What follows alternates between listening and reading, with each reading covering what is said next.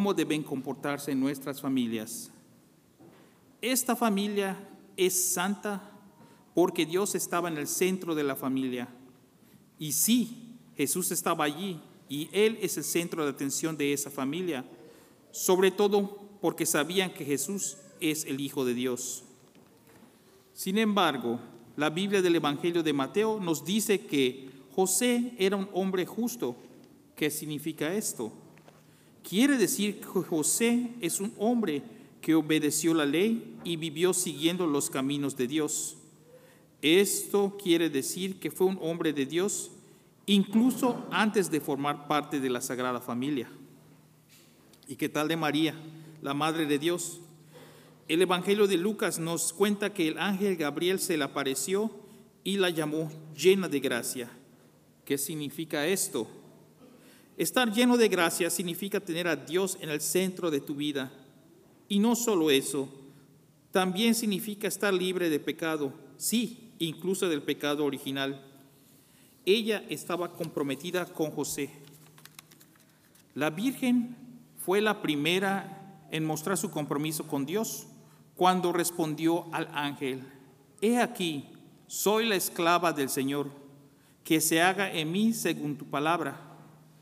Este sí pleno a Dios nos muestra su compromiso de obedecer a Dios sin importar lo que pueda venir. Debemos recordar que en aquellos días una mujer podría ser apedreada hasta la muerte por ser madre soltera. Y allí estaba ella, embarazada y esperando el nacimiento de Jesús antes de vivir junto con José. ¿Qué hay de José? ¿Cómo profesó su amor a Dios? Nuevamente, Mateo nos dice que como era un hombre justo y que decidió divorciarse de María silenciosamente, la mejor prueba de su justicia es que cuando el ángel del Señor se apareció en su sueño y le habló de su papel en la Sagrada Familia, mostró su fe obedeciendo la revelación recibida en el sueño. Un hombre que no embraza su fe no habría creído esta revelación.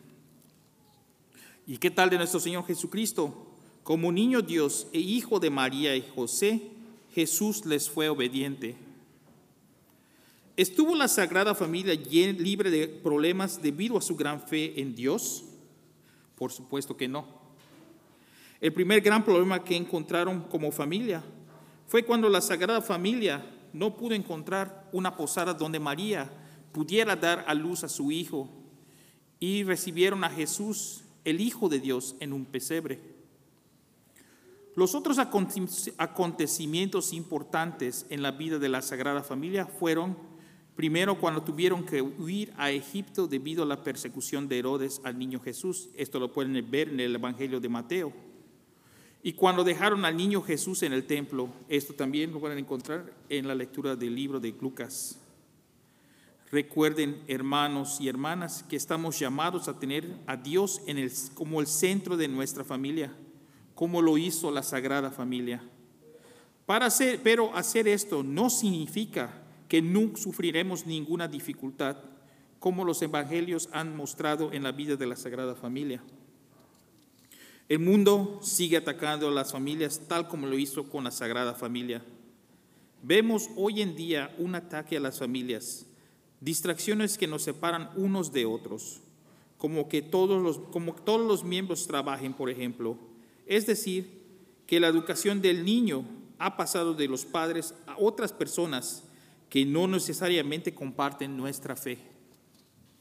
En los tiempos de la Sagrada Familia, la educación quedaba mayormente en manos de las madres, ya que los padres eran en su mayoría encargados de trabajar para poder sostener a la familia, aunque las mujeres también apoyaban a la familia trabajando desde la casa. Pero el hecho de que José trabajara no quiere decir que José no hubiese contribuido a las enseñanzas de Jesús.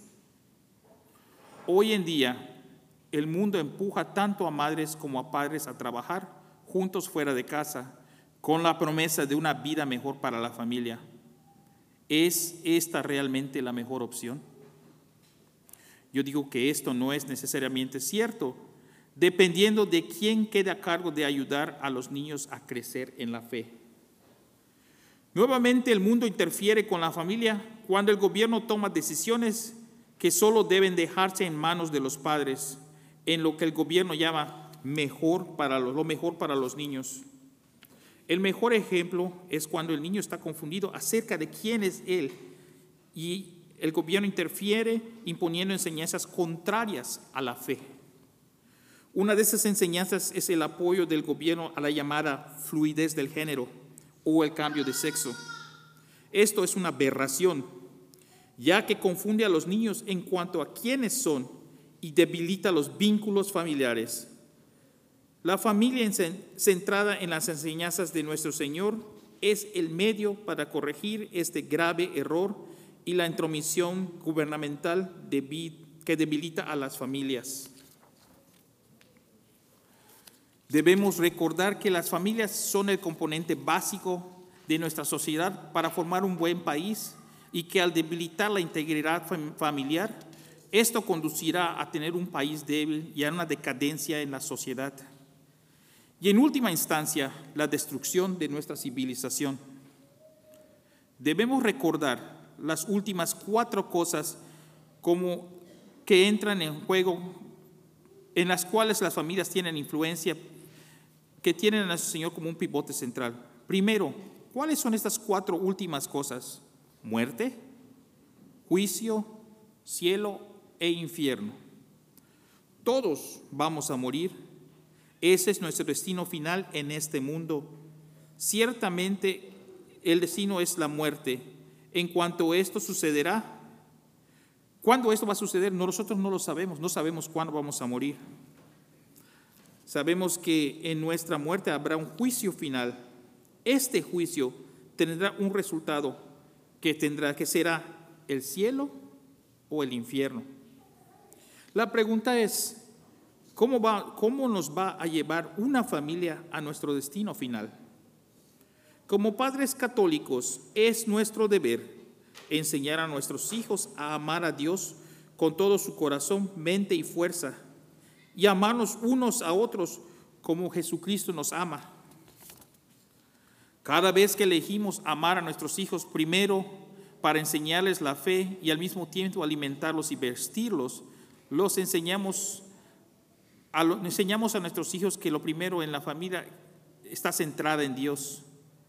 Cada vez que elegimos pasar tiempo con nuestras familias en lugar de seguir nuestras propias metas individuales, no mostramos amor incondicional de unos a otros.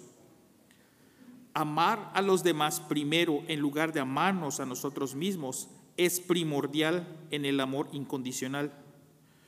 Por lo que cada vez que elegimos las necesidades de los demás en lugar de nuestros deseos, estamos cumpliendo este llamado. Al amar primero a los demás, le enseñamos a nuestros hijos a amar primero a los demás. Esto es lo que nuestro Señor Jesús vino a mostrarnos. Primero, el amor al Padre Celestial, que significa seguir sus mandamientos. Y por segundo, su amor por los demás. Una familia que ama como nuestro Señor Jesucristo estará imitando a la Sagrada Familia, ya que cada miembro se preocupará por el bienestar de los demás miembros más que de sí mismo. El amar a los demás primero en lugar de amarnos a nosotros mismos es primordial en el amor incondicional, por lo que cada vez que elegimos las necesidades de los demás en lugar de nuestros deseos, estamos cumpliendo este llamado. Recuerden, como mencioné antes, que la familia es la piedra angular de la sociedad. Imaginen un mundo en el que nos cuidemos unos a otros en lugar de solo ver nuestras necesidades. Ese mundo será un mundo ideal. Sin embargo, este no es el estado actual de nuestro mundo. Y como en el caso de la Sagrada Familia, habrá casos en los que el mundo estará en nuestra contra. Pero si tenemos a Dios en el centro de nuestra familia, ¿quién estará en nuestra contra? Y cuando tenemos a Dios, ¿quién será nuestra defensa? Que Él será nuestra defensa. Nuestro Señor Jesucristo nunca dijo que no habrá sufrimiento en este mundo, pero dijo que sigamos el camino estrecho que nos llevará al cielo. Sabemos que cuando perdemos nuestro camino, nuestra ruta en ese camino estrecho, tenemos el sacramento de la reconciliación para poder reencontrar ese camino estrecho. Como dije al comienzo de esta homilía, Jesús es el centro de la Sagrada Familia. Y ahora mi pregunta para ustedes, familias, ¿es Jesús el centro de su familia? Si no es así, ¿qué están esperando?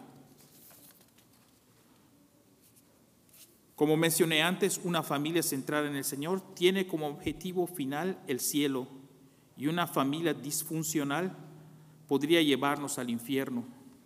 El destino final para todos nosotros es el cielo o el infierno, y depende de cada miembro de la familia encontrar su destino final. Vamos a asegurarnos de que Jesús sea el centro de nuestras familias, imitando a la Sagrada Familia, y recibir la recompensa de estar juntos como familia en el cielo, o cada miembro va a hacer lo que le plazca individualmente para luego encontrarse en el infierno. Al final todo esto depende de cada miembro de la familia, pero recuerden que el apoyo y la compañía familiar ayudan a cada individuo a abrir su camino al cielo, tal como sucedió con la Sagrada Familia. Jesús, María y José, rueguen por nosotros. En el nombre del Padre, del Hijo y del Espíritu Santo. Amén.